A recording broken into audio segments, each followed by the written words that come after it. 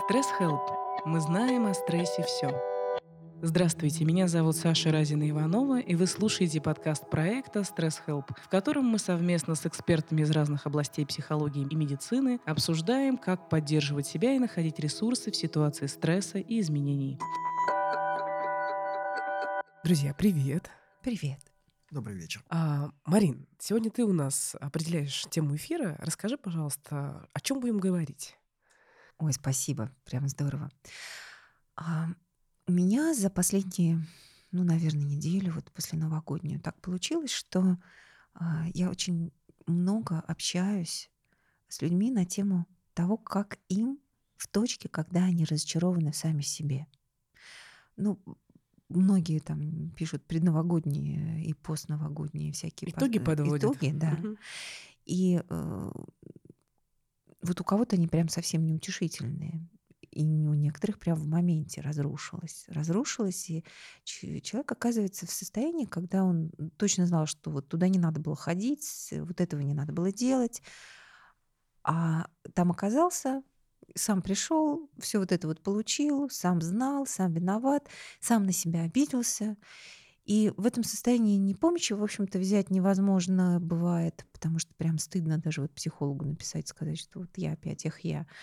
Вот, не помочь себе по-настоящему подняться, потому что как будто нужно время на то, чтобы себя побичевать, на то, чтобы вот как бы выдать себе Побыть в минусе порцию, немножко, да? да, порцию негатива, несмотря на то, что зрителей-то может и не быть. Можешь быть Есть только сам внутренний с зритель, собой. ну, то есть Да. там внутренний каратель какой-то есть.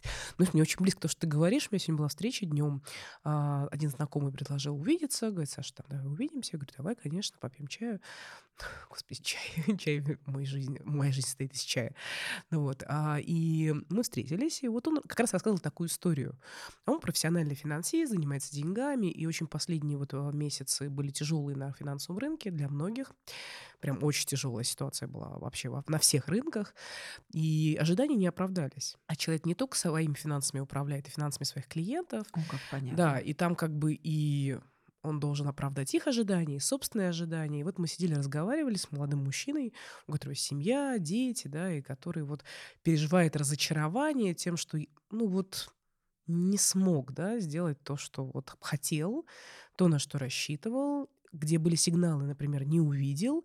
И дальше у него на фоне этого процесса вопрос ко мне был очень простой, вот так чисто посидеть, пообщаться. А как теперь отсюда выбираться, да, и где найти мотивацию отсюда выбираться, потому что вот в этом разочаровании кажется, что нет ресурса. Похоже, да, вот то, что люди говорят у тебя, Марин? Ну да, это какой-то крах, то есть какое-то прямо явное нарушение ожиданий от себя, от мира, от того, как оно должно было сложиться. Все не так, как планировалось, или большая часть того, что было действительно нужно и важно, не случилось. Вот как-то так вот, что не у всех этот год правильно начался и закончился так, как хотелось. Похоже на то, что в этом состоянии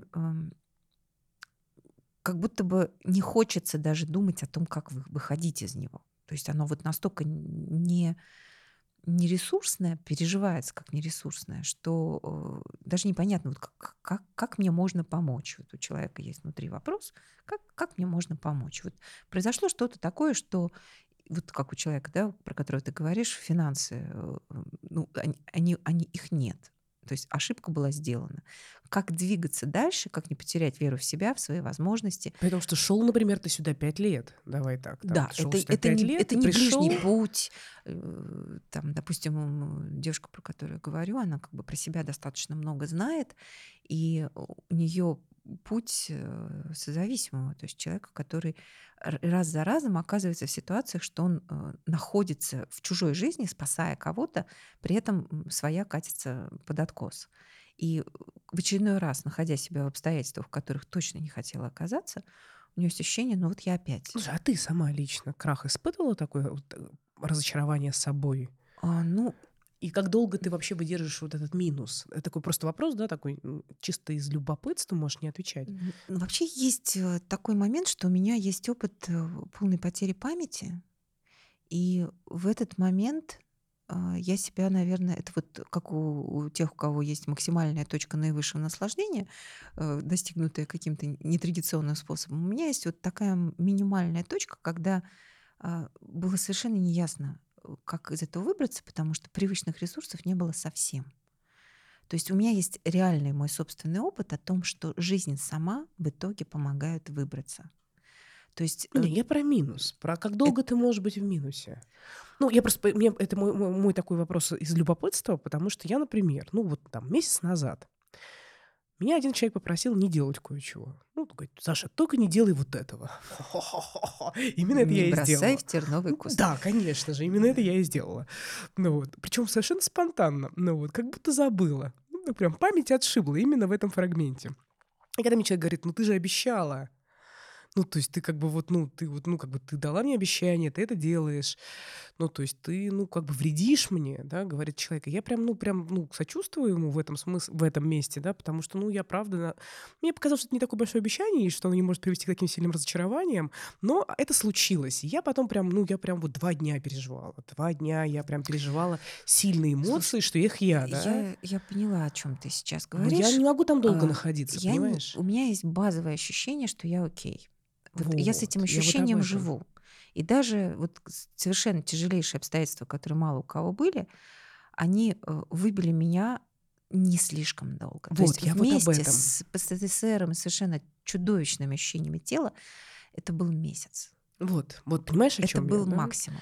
В принципе, вот если что-то со мной происходит такое глобальное, когда я чувствую, что прям вот край, сильные эмоции не бывают слишком долгими. Я просто знаю, что, допустим, всякие состояния, близкие к паническим атакам, там максимум 10 минут. Ну, Вот я об этом, понимаешь, это да? просто невозможно испытывать на таком уровне так долго. Все остальное это все-таки, когда человек себя в это состояние погружает, потому что там тоже есть свои плюшки. Вот, там вот я вот там о чем Вкус что-то. страдания. Да, что там есть что-то, ради чего человек там Вот остается. Я бы мне сейчас. этот вкус страдания, он мне не нравится. Вот, я вот об этом, понимаете, да, где я? Потому что Очень, вот, очень понимаем, но потому что это частая работа в терапии, и как раз, мне кажется, ровно поэтому это одна из волшебных граней терапии, где мы же с клиентом создаем отношения. Я к чему это говорю? Дело в том, что откуда у меня вот эта несущая волна, со мной все в порядке, да, или со мной не очень все в порядке.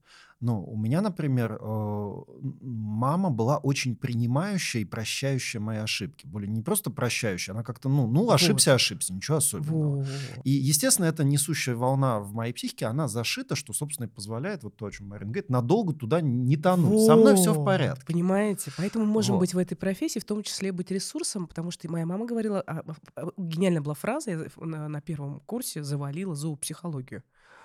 Ну, прям завалила. И я прихожу такая, я была очень как-то расстроена тем, что я смогла завалить зоопсихологию. Мне казалось, что, ну, во-первых, что это чуть-чуть за предмет, начнем с этого.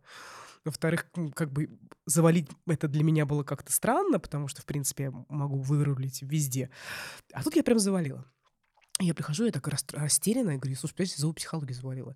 И мама так на меня смотрит, она говорит: слушай, это ни один мужчина тебя в постель никогда не спросит, какая у тебя оценка была по зоопсихологии. Я такая, это был очень неожиданный вообще просто поворот для меня в этот момент. И я такая, ну правда, что вообще как бы никто не спросит. Надеюсь. Ну, вот Что теперь-то могут спросить. Пожалуйста, не делайте этого.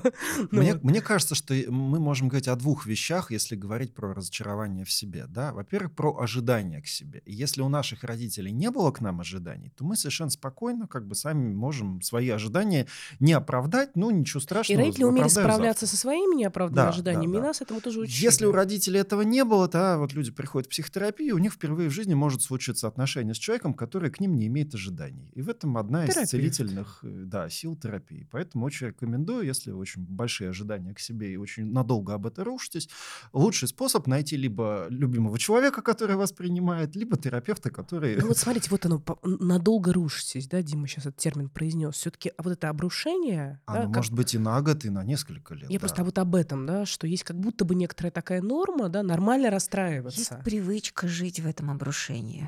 То есть как будто бы человек попадает туда, оглядывается, вешает как бы привычную картинку и говорит, ну, теперь мы Ну дома. все, да. Потому Это что я, быть... самый плохой, Вот, самый к несчастный. вопросу о том, где я настоящий, вот если у человека есть точка координат, в которой вот, а теперь вот без масок можно уже не прятаться, вот настоящий я вот лузер, вот такой. Вот, и начинается рубашку на груди И рвать. это как раз история, мне кажется, в первую очередь про воспитание, потому что ребенок на самом деле очень ограничен в своих возможностях. Ну, как бы у него, Он ребенок, осознается через он в других. семье, по сути, беззащитен. Да, если на него давить и все время говорить, вот я, кстати, очень часто люблю наблюдать за родителями, за маленькими детьми, бывают очень грустные сцены, когда Я вот, вот не люблю, да, если грустные. это как профессия вот прям Я понимаю. показывает, как все это формируется, да, идет там 7-летний мальчик, с ним бабушка, и она ему 100 раз говорит, ну чё ты туда полез, ты ж безрукий, тебе вообще в руки ничего давать нельзя, да. И ребенок пытается сопротивляться какое-то время. Он говорит, нет, я не безрукий, нет, я нечаянно. Но взрослый давит раз за разом, и в какой-то момент ребенок, не выдерживая этого давления, может сдаться и сказать, да, я безрукий. И уйти в это страдание. И тогда это становится привычным образом жизни. Слушайте, ну и давайте так, я девушка опытная, но вот я так часто слышу от мужчины фразы «я плохой». Ты плохой, да. Да, то есть Да. когда К мужчина мужчинам прям в это часто моменте, взрослый послание, да. мужчина, там 40 плюс, вдруг в какой-то момент он как Да, будто... я плохой. Да, у него прям, знаешь, как глаза меняются, взгляд И в меняется. этот момент чувствуется сила, опора на себя. Наконец-то можно уже не изображать вот- чего-то, что про себя не надо доказывать. Я плохой. Вот я хочу тут добавить. Не, там вот другой плохой. Там не, Вот не я про другой плохой и плохой. сила. Да. Там не я плохой и сила, да. А я На, плохой и пла- сдался? Нет, Так, спросите мужчину. А я плохой? Скажи мне, что это не так. Очень важная штука. Да, прости меня за это. Да, прости меня за Прими это. меня Там, да, таким, там прими про меня другое. таким. Там Марина. Вот я сейчас к этому вернусь. Давай. Мы просто про разочарование в себе, мне кажется, что есть несколько причин. Вот одна из них это, условно говоря, есть какие-то ожидания, да, к себе. Я с ними не справляюсь, не заработал нужное количество денег, не вышла удачно замуж, не родила и не воспитала правильно детей, не купила нужную машину, квартиру, дачу, продолжите там кольцо Тиффани и так далее. Вот, то есть вот есть некие ожидания к себе, к своему уровню, к своей, не знаю, реализации, к своей профессии. Я не справлюсь. Вот мужчина... Реалистичный или нереалистичный, кстати? Слушай, Я просто про то, что у нас есть эфир отдельно про ожидания мира к нам. Да. И мы там говорим про Ну вот- нереалистичность этих ожиданий. Вот та история, которую ты рассказал про мужчину, это из этой серии. Он ожидал, что он там заработает Что определенных он будет денег, красавчик, конечно. выполнит людям какие-то цели, которые они Каким от него людям? ожидали. Мне. Тебе, в частности, да. И вот, не получилось, не шмогла я. И все. Да, И вот да.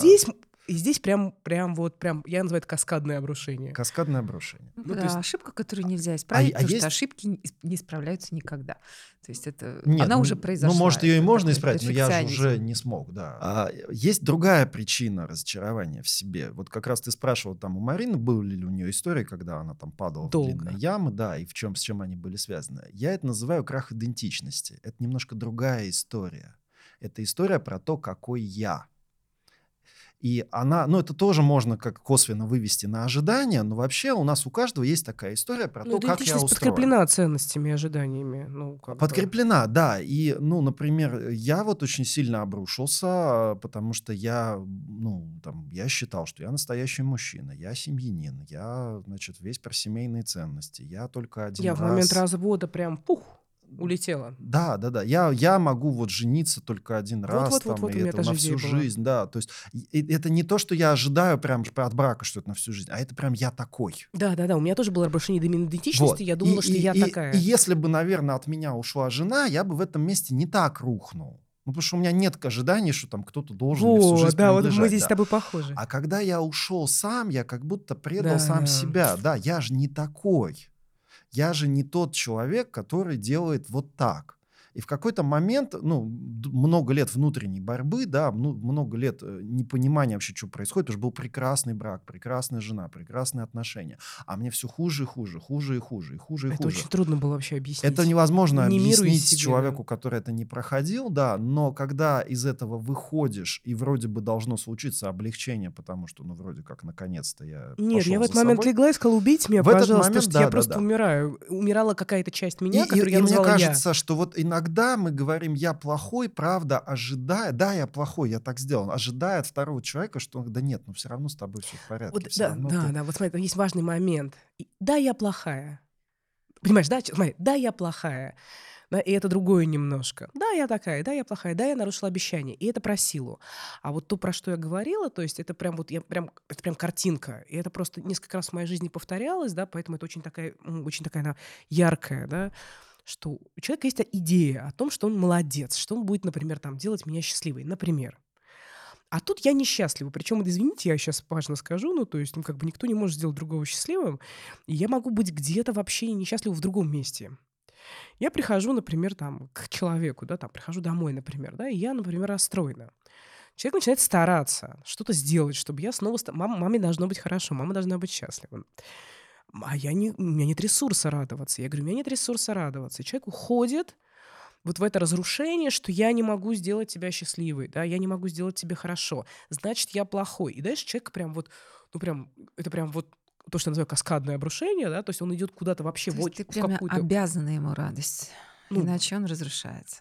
да, да, да, да, Такой да, договор конечно. о взаимодействии. Я тебя радую, а ты радуешься. Да, да, да, да, Вот причем да, радуешься. причем радуйся. И в А этом, если не радуешься, то со мной что-то не так. да, и тут я такая, слушай, подожди, ну, я говорю, ну, мои чувства сейчас не зависят от тебя. Ты можешь просто побыть со мной здесь. А у человека процесс. Я вот видела много таких людей, у Ну, которых когда прям... другого человека встраивают в свою систему Конечно, идентичности, то, конечно, он обязан служить определенным образом. конечно, Если нет, конечно, то конечно. система рушится.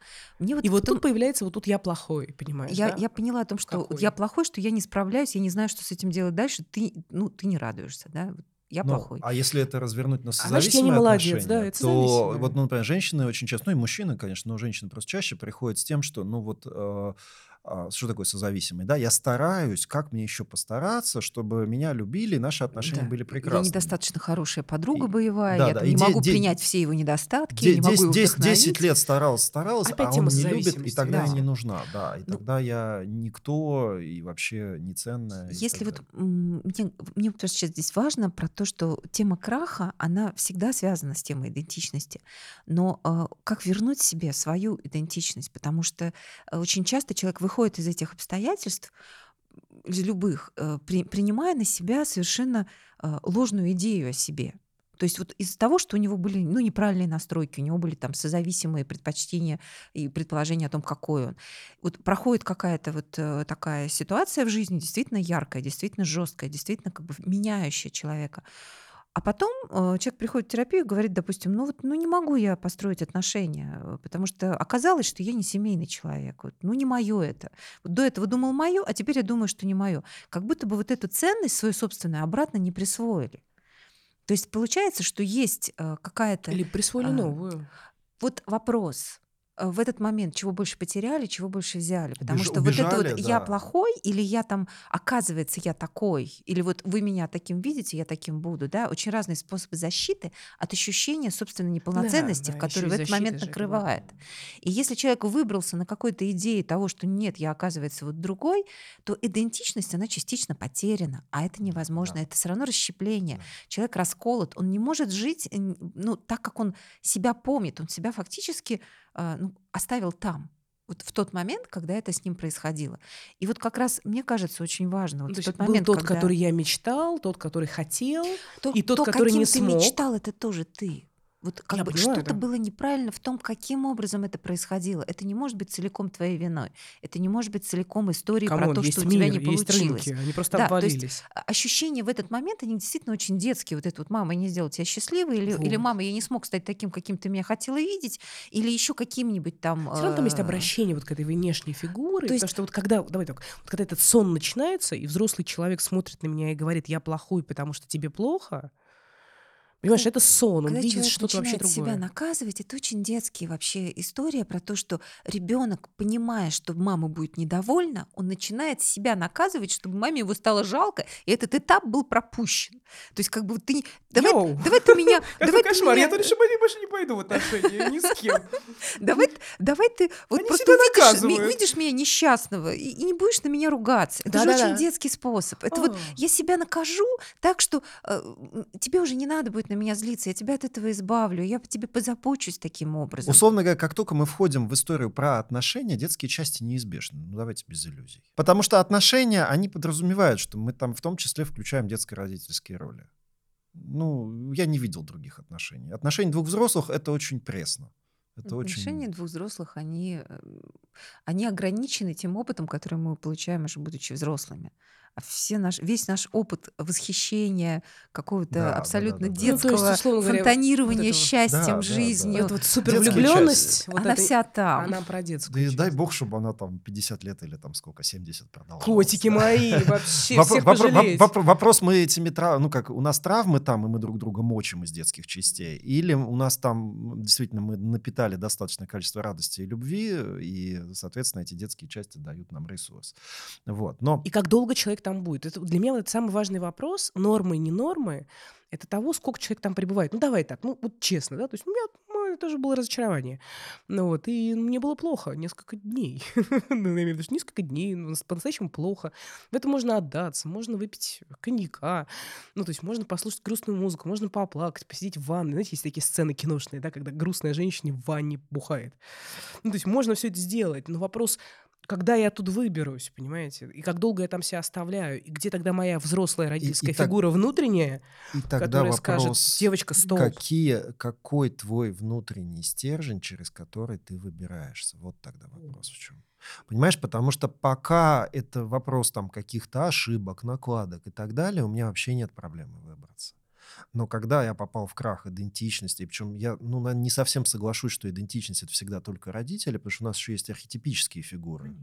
Это Да, гораздо и мы больше. от них увернуться не можем вот никаким Я образом, русская, да. это тоже Я идентичность. мужчина, я русский, да, я там Предприниматель, да, это много разных много. хороший человек, например, да, Ну, я хорошие так люди, они себе, но так ты, делают. может быть. Да, я когда-то был. Вот. И когда это рушится, очень важно, на какой стержень я могу опереться. Иногда это стержень реально внешний. Вот недавно я почитал пост прекрасной женщины, спасибо ей огромное, потому что она говорит, ну вот в разводе я попала в свою боль, и это было безумно больно и тяжело. Но спустя какое-то время я поняла, во что попал мой бывший муж, потому что я, говорит, могла хотя бы на детей опереться, и мне вот больно, тяжело, но мне надо жить, и надо их кормить, у меня вариантов нет. А мужчина ушел как бы в пустоту, потому что у него вот эта часть семьи, например, она в этот момент потерялась. И я очень Да-да. понимаю, про что она пишет, и вот это сложно, может быть, понять, и многие, может быть, наши слушатели скажут, да вы не понимаете, это вот мужики безответственные, женщина там вот это все на себя взвалила, у нее выбора нет. Но иногда вот это вот нет выбора, Я очень понимаю, о чем ты сейчас. Очень оно понимаю. иногда и спасает, да, а когда вот как будто вообще не на что опереться, то в этой яме можно застрять на долгие года совершенно реально. И неважно, еще раз говорю, внутренняя это опора или внешняя. Слушай, и еще такой важный момент, ну, там, классно, что этот парень сегодня приехал, со мной пообщался в чайной, при этом он говорит, я сомневался, потому что я испытываю вот это переживание краха, да, говорит, и мне хотелось вначале выбраться, а потом с тобой встретиться, когда я уже более-менее выбрался. Я говорю, хорошо, что сейчас. Мгм. И есть же люди, которые уходят в полную изоляцию. Вот как раз про это, о том, что в тот момент, когда рушится до детской части, то очень важно не оставаться одному. То есть нужно обязательно... Я вот в ситуациях, когда у человека начинается какой-то крах, неважно какой, у кого-то там близкий друг умер на руках, у кого-то вот как раз близкий человек оказался не тем, кем был, у кого-то вот с делами проблемы. Вот когда человек обрушается до вот этой вот части детской, я всегда пишу о том, что ты не обязан отвечать ни на какие вопросы. Ты можешь делегировать полностью право говорить другим за себя очень простые вещи. Ты можешь, главное, найти человека, в которого можно уткнуться, и с которым можно будет просто поплакать, побрюзжать, поговорить о чем-то, что тебе сейчас важно. Тебе важно, чтобы было тепло, чтобы было сытно, чтобы было комфортно, и можно было в кого-то поплакать. Вот это самое главное. То есть вот эта детская часть, которую нужно контейнировать, в которую нужно давать вот это пространство, в нем развернуться, потому что если этого нет, оно все замирает. И замереть может надолго, в зависимости как раз от детского опыта. Если в детском опыте никто никогда не контейнировал, то взрослая часть уйдет и не вернется долго. И еще то, что помогает любое Котики, я сейчас пойду состояние всем пережить звонить. и всем предлагать, да, разместиться. Как раз еще то, что может помочь пережить любое абсолютно состояние, это новый опыт.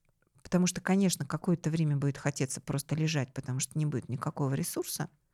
А дальше нужно пробовать этот новый опыт получать в чем угодно. Например, в том, в чем никогда в жизни не получал. Прям найдите дело, которое никогда еще не присоединялся к вам. Я список написала из 50 желаний как раз вот прям вот Я читала этот 3 дня список, назад. шикарен. Это прям вот из Но он этого прям весь состояния. ресурсный, прям вот шикарный. А вот иногда это может быть какой-то Хочу, чего чтоб я мне было никогда в хорошо. жизни не делал. Вот вообще ничего. Вот чего-то такое совсем простое, что я могу сделать сейчас, чтобы это был именно новый опыт. Дурацкая шутка пришла в голову. Не убивал людей. Это даже не шутка, в конце концов. Можно... У нас тут была такая интересная шутка перед Новым годом, но все были выгоревшие, и в институте предложили поставить, знаете, как есть такой манекен начальника, манекен клиента. И, соответственно, все сразу решили, что он будет с фингалом заранее, вот для того, чтобы уже как-то было понятно. Но я про то, что новый опыт он может открыть возможность как раз вот этой детской части чуть-чуть вынырнуть из этого состояния, в которое она попала. Потому что детская часть, она бесконечно любопытная, и она всегда ждет момента выпорхнуть. Вот мы искренне почему-то считаем, что правильно лежать и ничего не делать, и мучиться. А на самом деле просто в детстве, если тебе этого лучика не протягивали и не говорили, слушай, пойдем Не там обращали внимания, что сделаем тебе то-то, плохо. то-то. Или ну, если даже не умели обнимать, предлагали вариант что-то поделать вместе. В этом уже намного легче. Вот если не получается найти кого-то, в кого можно поплакать, хотя это нереально, можно найти, всегда можно найти, то тогда хотя бы хочешь что-то сделать, чтобы вот вытащить себя тогда в этот момент на Ну, все поверхность. равно мы возвращаемся в этой теме к родительским фигурам сегодня, к тому назначению их опыта, влияния, их отношения к краху ребенка. И я прям очень хорошо помню, у меня был момент, когда мы с мамой говорили спустя много лет о каких-то моих детских переживаниях. Как-то так сидели, разговаривали, говорю, слушай, а вот здесь мне был, прям жесть, и вот здесь мне было жесть, а вот здесь я прям умереть хотела. Я помню, как моя мама абсолютно искренне смотрела на меня, она говорит, слушай, я даже не могла предположить, что у ребенка мог быть такой спектр сильных Такие переживаний. сильные переживания. Обесценивание. Да, она говорит, Да. казалось, что, Что ты там что можешь ты просто не переживать? замечаешь, что это происходит. А то, что я там внутри готова была умереть, у меня есть текст про это, да, про то, что я, будучи ребенком, очень часто хотела умереть.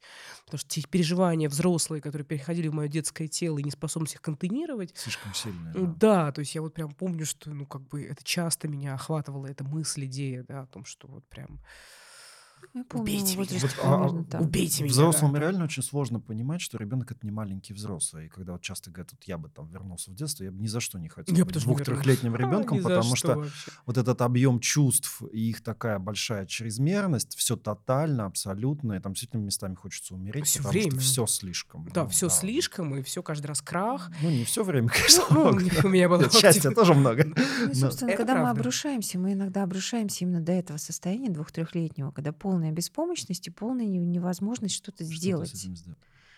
И это как раз вот эта чрезмерность, в которой действительно нужна помощь. И здесь, получается, родители выполняли функцию заметить и присвоить, и как бы признать, что да, ребенку действительно плохо, и здесь у нас может не быть этой внутренней фигуры, которая может объективно сказать, чувак, тебе очень плохо. Да.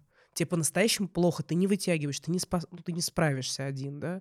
Тебе нужна помощь. А во-вторых, не сделать из этого проблему для этого человека, потому что довольно часто родители, если замечали, что плохо их ребенку, они начинали разрушаться сами.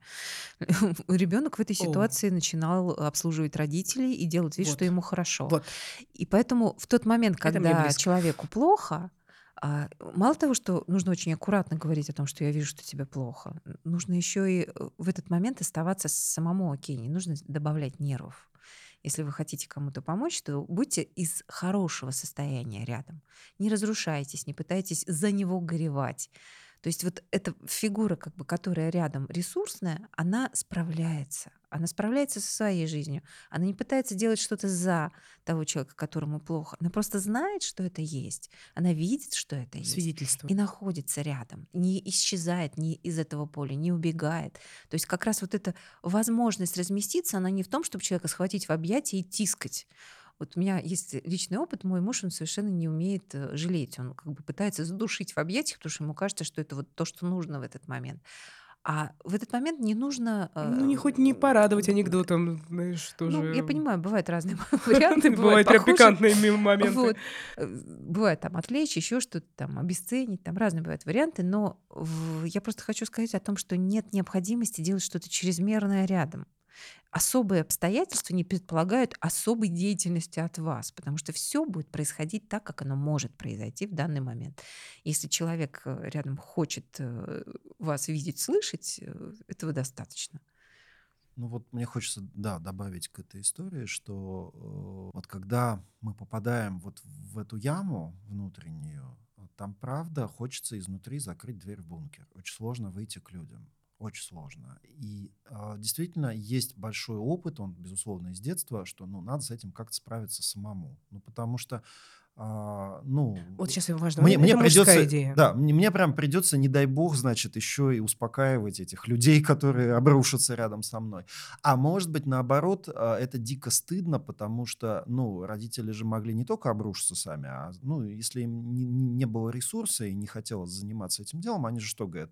Ну, не ной, не скули, не злись там, да, и вот Ной это, не ныл, и ты не ной. да, ной не ныл, это и не ной. И большинство людей, вот когда приходят и начинаем работать, я их прям учу ныть. И более того, я с ужасом часто в соцсетях читаю, что многие люди, называющие себя психотерапевтами и психологами, пишут о том, что вот жалость не нужна, вот нытики — это там такие вампиры, которые Отпишись вас... от них. Да, ну как же, Какие-то я же должен тоже пострадать что-то. Отпишись, не Вот. читай такое. Но я понимаю, что да, есть история про то, что, ну, любое проявление слабости, любое проявление горевания приравнивается к нытью, а любая поддержка приравнивается к жалости. И К тогда, спасению. это все как будто запрещено с красным маркером. Вообще, наверное, может быть, нам сделать как-то подкаст про то, как отличается, ну, поддержка от спасения и вот от этой плохой жалости, да, которой мы можем Обязательно, человеку навредить, обязательно. потому что, мне кажется, это важная тема. Но я вижу в нашем вот культурном слое, вот в нашей стране, по крайней мере, очень большое обесценивание собственной боли. И что это глупости, спрячься в нору, закройся в бункер и не ходи к людям ни в коем случае. В этом моменте, Сиди правда, бухай. огромное усилие, хорошо, если бухай хотя бы. История про то, что мне плохо, мне больно, мне сложно, и мне нужна поддержка. И мне нужна поддержка не такая, где я еще должен заботиться о тех, кто меня поддерживает, да, чтобы они не были чрезмерны. И не я должен защищаться от их чрезмерной Мгм. заботы, а просто рядом есть присутствующий человек, который согласен с тем, что мне плохо, видит это, и готов быть рядом, условно говоря, держать за руку, или просто тихонько сидеть, или тихонько сказать: слушай, я с тобой, все в порядке. Это правда, ну, такая Такая сверхценность в этом мире. Ну, ценность, и хотелось бы, чтобы этого было больше, и надеюсь, что наш вот этот маленький эфир, он очень потому как-то что вот мой друг, да, хотя бы подумать позвонил, на да, эту я сторону. очень рада, что он позвонил, да, что он сегодня доехал, что он немножко просто посидел в пространстве, да, просто посидел, да, и это уже было каким-то важным моментом. Вчера тоже был, какой-то, видимо, год прошлый был, да, сложный. Вчера тоже виделась с другим своим другом, Андреем, и он в какой-то момент говорит: Саша, говорит, а можешь меня потрогать? Я говорю: давай, конечно. Ну, он же знает, что я там соматический терапевт, и он поворачивается ко мне, я его просто так касаюсь и говорю: слушай, я никогда не думал, что ты такой, ну, напряженный. Я, когда тебя смотрю, я все время казалось, что ты гораздо пластичнее, мягче. А он такой, да, год был трудный. Я сижу, просто мы хорошие друзья, я его приобняла, и как-то он так выдохнул, и я с ним тоже выдохнула. Просто физически побыла с ним в этом вот пространстве. И это такой большой запрос, ну, последнего времени. Побудь со мной, дай мне вот... Не уча, не спасая, не Да, обесценивая, не говоря, да. что да ладно, что-то Просто фигня, будь, все, просто да, да, будь, Ну, просто просто собственно, будь. то, что и делает хороший родитель. Он просто Присутствует. присутствует и давая Ну, пространство дает. тому, что Ну, происходит в другом знаете, я здесь человеке. скажу, иногда мне нужно, например, из детского состояния иногда нужно, чтобы родитель сказал, что мир правда плохой, а я хорошая. Ну да, потребности Ну, могут быть вернуть разные. ценность ребенку, сказать о Вернуть том, что идентичность, да, что ничего я все-таки я страшного, окей, да. котик ты Ну окей, да. да, ну проиграл деньги. Ну а сколько выигрывал, а эти проиграл. Ну, это Ну жизнь, да, ну да. туда-обратно. Ну, не сделал эту женщину счастливой. Ну, В этот Будет момент еще одна. хочется так это, так, я никогда не выигрывал, головой об стол, бум-бум-бум. мужчины, вы как-то странно устроены. Ну, вот как-то вот. Ну, нет, мне кажется, вообще сейчас же у нас очень время про достижения. Я сам, кстати, столкнулся вот в этот Новый год, причем новое для меня абсолютно переживание. Можно сейчас, извини, Ага. вопрос задам? А кто время-то это создает? Ну, время создают Мужчины. архетипические Ага. фигуры, я бы сказал Вы, так. мужчины, создали Всякие мир тренды это достижений, называется. упахались, убились, ну, и теперь Ты расстраиваетесь. знаешь, я бы поспорил, это точно не мужская идея и не Да? женская, это все-таки некая Коллективные. культура, да, Ну, культура я тоже времени. подумала, что достижение — это какая-то общая ценность. Да. Но совершенно точно есть история, Все равно что за этим будет я в размножение. этот Новый год чувствую, что я приуныл. Я думаю, что ж ты, Дима, приуныл? Что такое? Что случилось? Я прям понял, что у меня за этот год было огромное количество хороших событий, много кайфа, много удовольствия, о чем был наш прошлый эфир, да, то есть я много там съездил, встречался с классными людьми, там, ну, то есть много было каких-то переживательных таких очень кайфовых моментов. Но если говорить о результатах, Ну, там, Ну, типа деньгами померить, типа которые... деньгами, типа, ну, там, какими-то нерешенными проблемами, которые хотелось бы решить, да, то за этот год у меня результатов, вот, ну, именно в области достижений, их, ну, они такие маленькие и не совсем там, где хотелось бы, да. И в этот момент Когда ты я... говоришь маленькие и не там, где хотелось. Да, Я а не прям... то, что вы подумали. Я прям нет, я просто про то, что у меня аж Да, где-то да, да, да. между лопаток что-то Момент все съеживается. сжимается, Все сжимается, съеживается, да. да.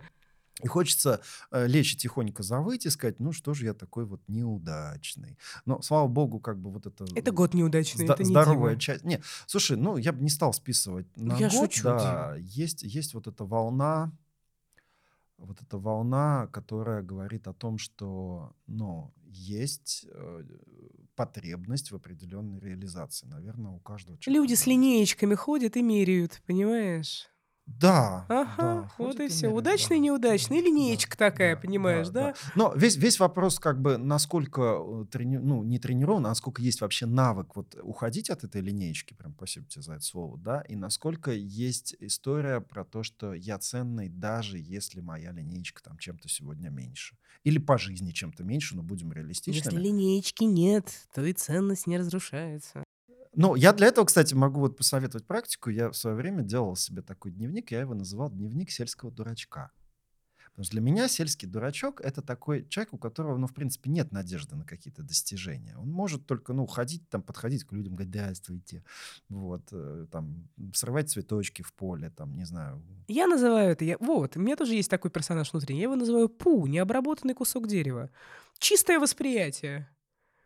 Это было «Да, у И Винни-Пуха», можно ли книжка жить из такая, этой да. точки? Да, можно ли жить Пу. вот таким? Можно, абсолютно прикольно. Пу.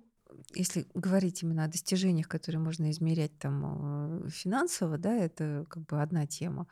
Вот. А если говорить о том разочаровании, которое возникает у человека, когда он думал, что он уже цельный, или думал, что он уже может, или думал, что для него уже это легко дается, да, вот, вот не так, как раньше, а потом оказался все в том же самом, И то снова попал в зависимые снова, отношения, и вот эти допустим, 5 лет снова, терапии, и вообще вот это да, все. или снова там, не знаю, там, Сорвался в набрал лишних зависимость. 10 килограмм, там, да, или еще что-нибудь. То есть какие-то такие темы, Снова которые забыла для... обещание, которое дала. Ну да, Оп! например, да. То есть какие-то такие вещи, которые про себя, и ты давно это уже считаешь своей какой-то, ну, вот заслугой. Да, Пройденным это этапом, пройденный этап. пройденным И этапом. тут тебя как будто отшвыривает обратно. И вот в этой точке очень тяжело. То есть это, конечно, это не линеечка, это какой-то другой путь, в котором ты себя себе присвоил, а потом оказалось, что сам себе наврал.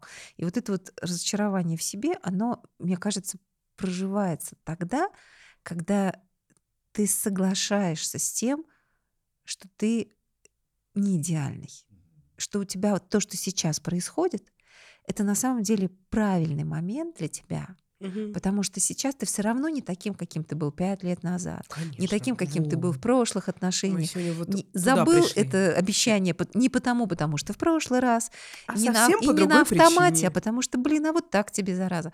Вот, то есть, ну, как бы есть разные Во моменты, имя которые, добра. которые нас приводят. И согласиться с тем, что ты не такой хороший, а хороший для себя и для тех людей, которые тебе важны, что ты не вообще независимый, а конкретно с этим человеком, видимо, вот этот кусок еще не допрожил в своей жизни. Не такой цельный, а еще поглубже теперь разберешься с тем, почему это так у тебя сложно. И вот чувствуете, мы в ресурс входим сейчас, когда ты это говоришь. Вот ценность того, что происходит с тобой в данный момент, А у меня это еще есть важно. несколько концепций, идей, которые меня тоже как-то очень поддерживают. Ну, первое, что мы развиваемся, ну, по спирали, и мы, правда, за жизнь несколько раз подходим к одним и тем же опытам, да, и решаем их На просто новой глубине. по-другому, ну, на другой глубине, да. Вот здесь я не давала обещания, потому что ты был мне не ценен, да, или я нарушала обещание, то, что ты мне не ценен, я цена себе только. А здесь я не верю твоему обещанию, я не верю, что ты хочешь на самом деле этого, да, и поэтому нарушаю.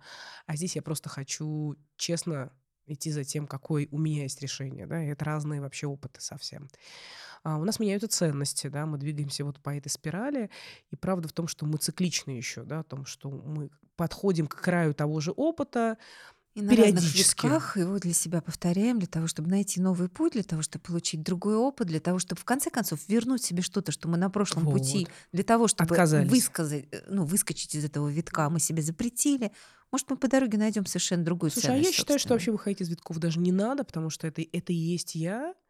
И вот я каждые 4 года, например, там условно влюбляюсь, да, или вот я каждые 4 года ставлю под сомнение свою профессиональную идентичность, да, и каждый раз-то по-разному прохожу, да, нахожу какие-то новые для себя способы Как бы прохождения этого, согласие с но тем, это что я происходит со есть. своими циклами, Да, это мой например. цикл, понимаешь, да, я сюда опять вернусь. Я вот прямо сейчас нахожусь в том моменте, да, как там личность, да, что я точно знаю, что я опять туда вернусь, где я сейчас есть. Не потому, что это нерешенная задача или потому, что у меня есть травма, а потому что это я есть. А Это еще мой иногда смысл. степень разрушения показывает степень ценности того, что происходит. Потому что если ты попал вот в это состояние, значит, то, что ты сейчас, то, чего ты решился, для тебя это действительно важно. И это не что-то, что у тебя в ряду прочих целей будет Вот стоять, а тоже будет важно. теперь стоять на Вот, первом месте. вот, вот. И это тоже очень важно. Ну, то есть, если я сейчас в этом опыте умираю, ну, может быть, это действительно несущая конструкция. Ну, то И есть, мне ну нужно как? много сделать И для мне того, нужно чтобы просто признать и сказать, что я без это этого не взять себе. могу. На самом деле, если говорить же вот даже с точки зрения теории травмы, да, психологической, то если мы, на какое бы мы дно ни ушли, но у нас есть ресурс с этим справиться, мы выходим оттуда всегда сильнее. Да.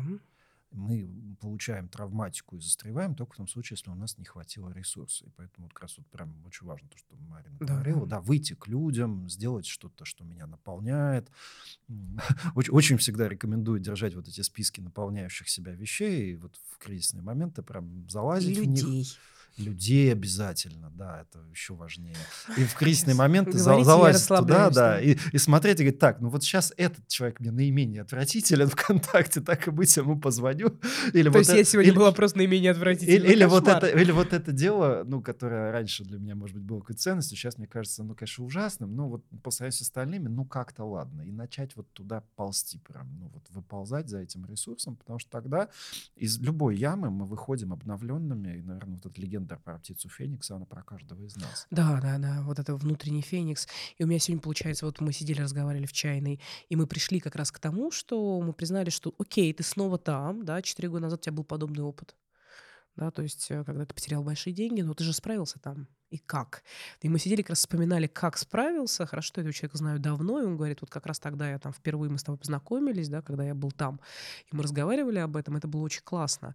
А у меня, я сейчас завтра улетаю, ну вот, и я улетаю туда, где у меня был крах 7 лет назад. То есть 7 лет назад в моей жизни был такой вот крах, когда полностью была разрушена моя идея о том, кто я. Вот, Да, это очень важно туда вернуться. да, Я и могу я туда поддерживать возвращаюсь тебя. сейчас, да, туда, где когда-то, ну, разрушились все мои представления о том, кто я, что мне важно, что У мне меня сейчас аж нужно. мурашит. У меня этим летом я вернулась туда, где у меня был самый, наверное, мощный травматический опыт в моей жизни.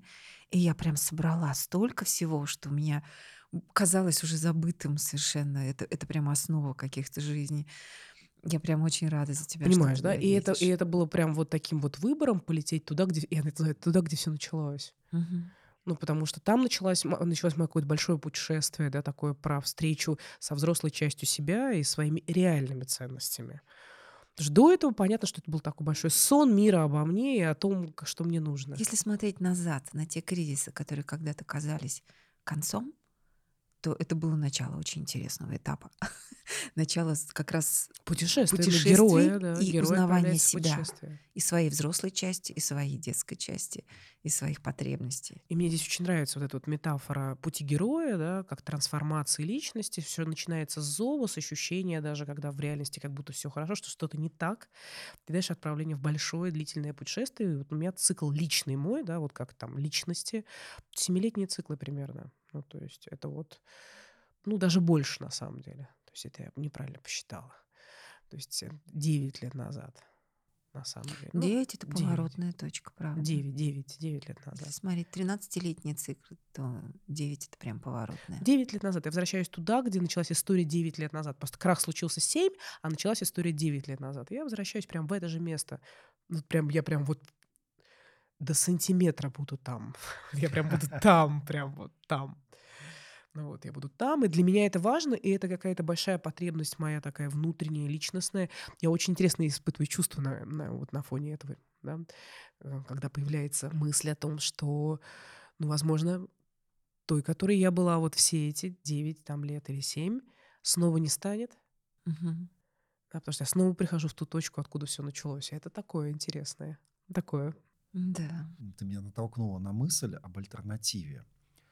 Ну, потому что вот большинство людей, которые обрушаются, да, ну и мы сами У в них какие-то устойчивая идея моменты. о себе.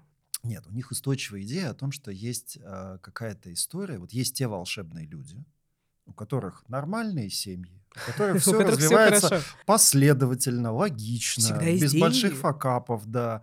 Им нравится то, чем они занимаются. Карьера растет, дети растут, семья Важно, хорошая. таких людей не существует, это иллюзия.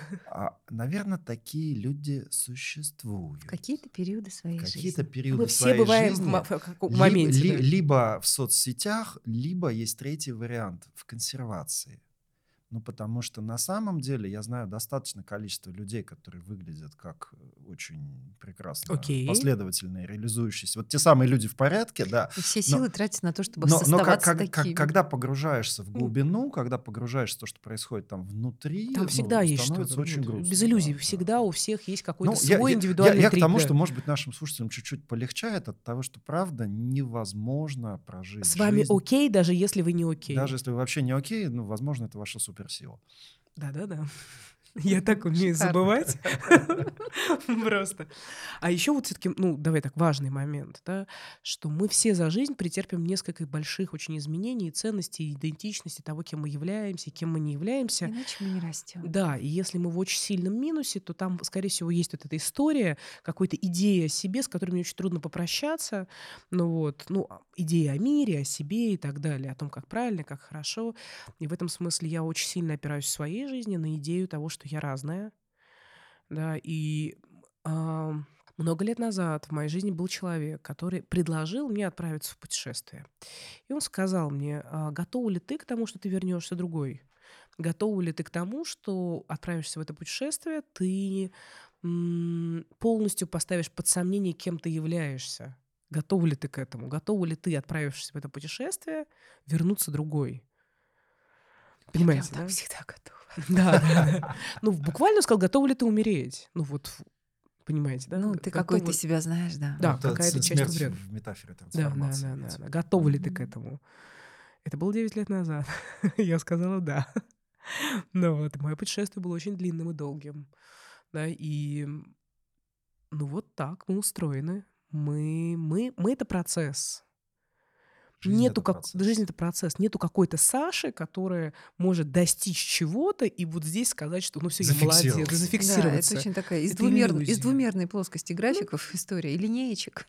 Там такое возможно. это вот тот момент, когда мама говорит: ты молодец, я тобой горжусь. Все.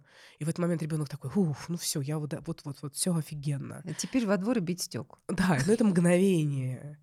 Поэтому мы Я, процесс. кстати, задумался про линеечки. Ну, вот часто говорят, что вот в советское время люди были счастливее. А, наверное, в этом есть доля правды, потому что если у тебя есть простроенная дорога Ориентир. ступенечек, Конечно. то до того момента, пока не пришла пенсия, правда, может вот это быть ощущение. Октябренок, Да, да. А потом человек пионер, мгновенно сгорал партия. и становился прямо А вот как только остаешься вот без этой линеечки, пустотой. без этих ступенечек, да, тут же происходит пустота, и она... Ну, и в этом смысле поэтому, ну, для многих мужчин важно, чтобы женщина была с линейкой.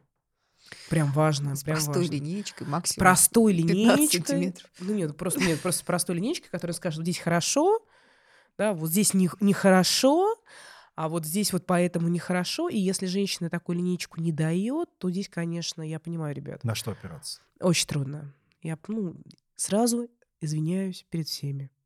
Линеечки не будет. Ну, очень трудно ориентироваться без линейки. Я понимаю. Я просто понимаю, где Приходится кроет. ориентироваться на себя. Да, и здесь разрывает систему. Я просто, несколько раз замечала, что там в близких отношениях людям, некомфортно со мной было. И, просто потому что нет линеечки. Нет ожиданий. Нет ожиданий. И все так. И, основная Страшная претензия... женщина. Страшная женщина вообще. И тогда и реально запрос такой: дай мне линеечку. Я говорю: у меня ее нет. Нету. И все. И здесь система прям происходит взрыв, катарсис очень сильный. Очень сильный эффект происходит. Ну, я прям, как бы, про реальность говорю, да. Ну, я, как бы, Получается, в этот момент ребенок растерянный стоит. А как же я буду получать, как же я узнаю, что все да, хорошо со мной? обратную связь? Я же привык, что оно только так бывает. Это же Да. надо просто отдельную систему настраивать, знакомить, как бывает Мне кажется, по-другому. еще же, ну, у нас же вот не только мы говорим про родителей много, но на самом деле и система образования. Ну, то есть ребенок приходит в школу, В виде линеечек, ему говорят несколько очень лживых идей. Первая из них — это тебе надо. Тебе надо учиться, чтобы ты стал нормальным Да. человеком. И значит, и дальше как бы он внутром чует что-то не так, мне это не нравится, я это не хочу, но Мне ему это не говорят, надо. нет, тебе это надо. И дальше предлагают ему как раз ту систему линеек, за которую он должен бороться.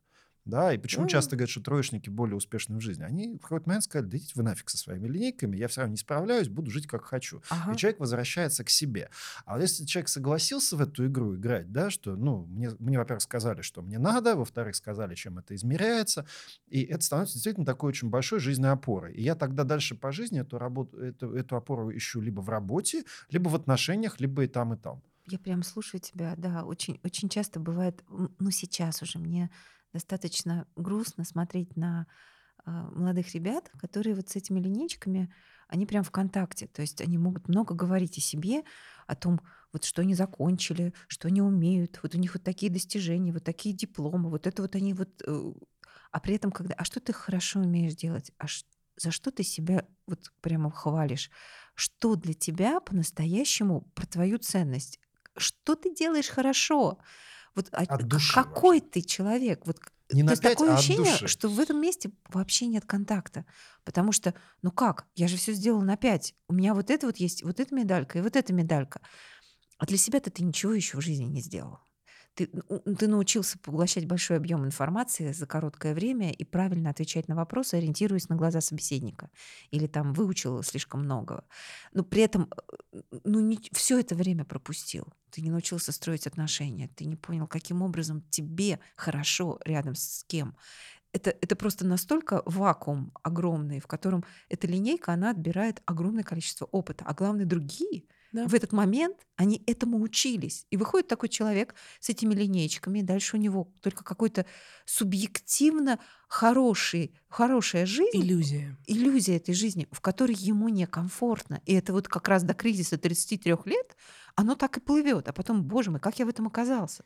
А я сижу, и мне так грустно, надо опять заканчивать эфир, прям надо уже. Ну вот, а я сижу и грущу, я понимаю, я прям сейчас у меня прям инсайт такой, да, про то, про что мне говорят люди, да, которые говорят мне, дай мне ориентиры. Им кажется, что я издеваюсь, потому что я не даю ориентир. А я воспитывалась абсолютно свободным человеком, я не училась в школе, да, то есть, в традиционной. То есть я как бы, я реально без линейки. У меня единственный ориентир, я говорю, тебе сейчас хорошо, ты хочешь это делать, делай, все. Слушай, ты Классный редкий, ориентир. ценнейший носитель. Слушай, Шикарного ориентира на себя. да, прям В глубоком контакте ну с мир жизнью пиздец изнутри. рядом со мной. Вот Нет, прям миру, да, так, вот мы как раз сегодня про это, мне кажется, всю встречу говорили, что миру с этим рядом сложно, потому что это, правда, вызов прям и кризис. невыносимо прям. Выносимо. Вот. И это на самом деле очень важная вещь, что сталкиваясь с тем, выходя за рамки привычного, выходя за рамки линейки, нормально, что мы испытываем боль. Нормально, что у нас не с первого, а иногда не с 10-го, а иногда не с 100-го раза получается. Я сижу, думаю, линейку завести хоть какую-нибудь. Лежать я не нужно смогу. направленно. А зачем? Я не смогу, да. Зачем ты будешь рушить живое на неживое? Да, это правда.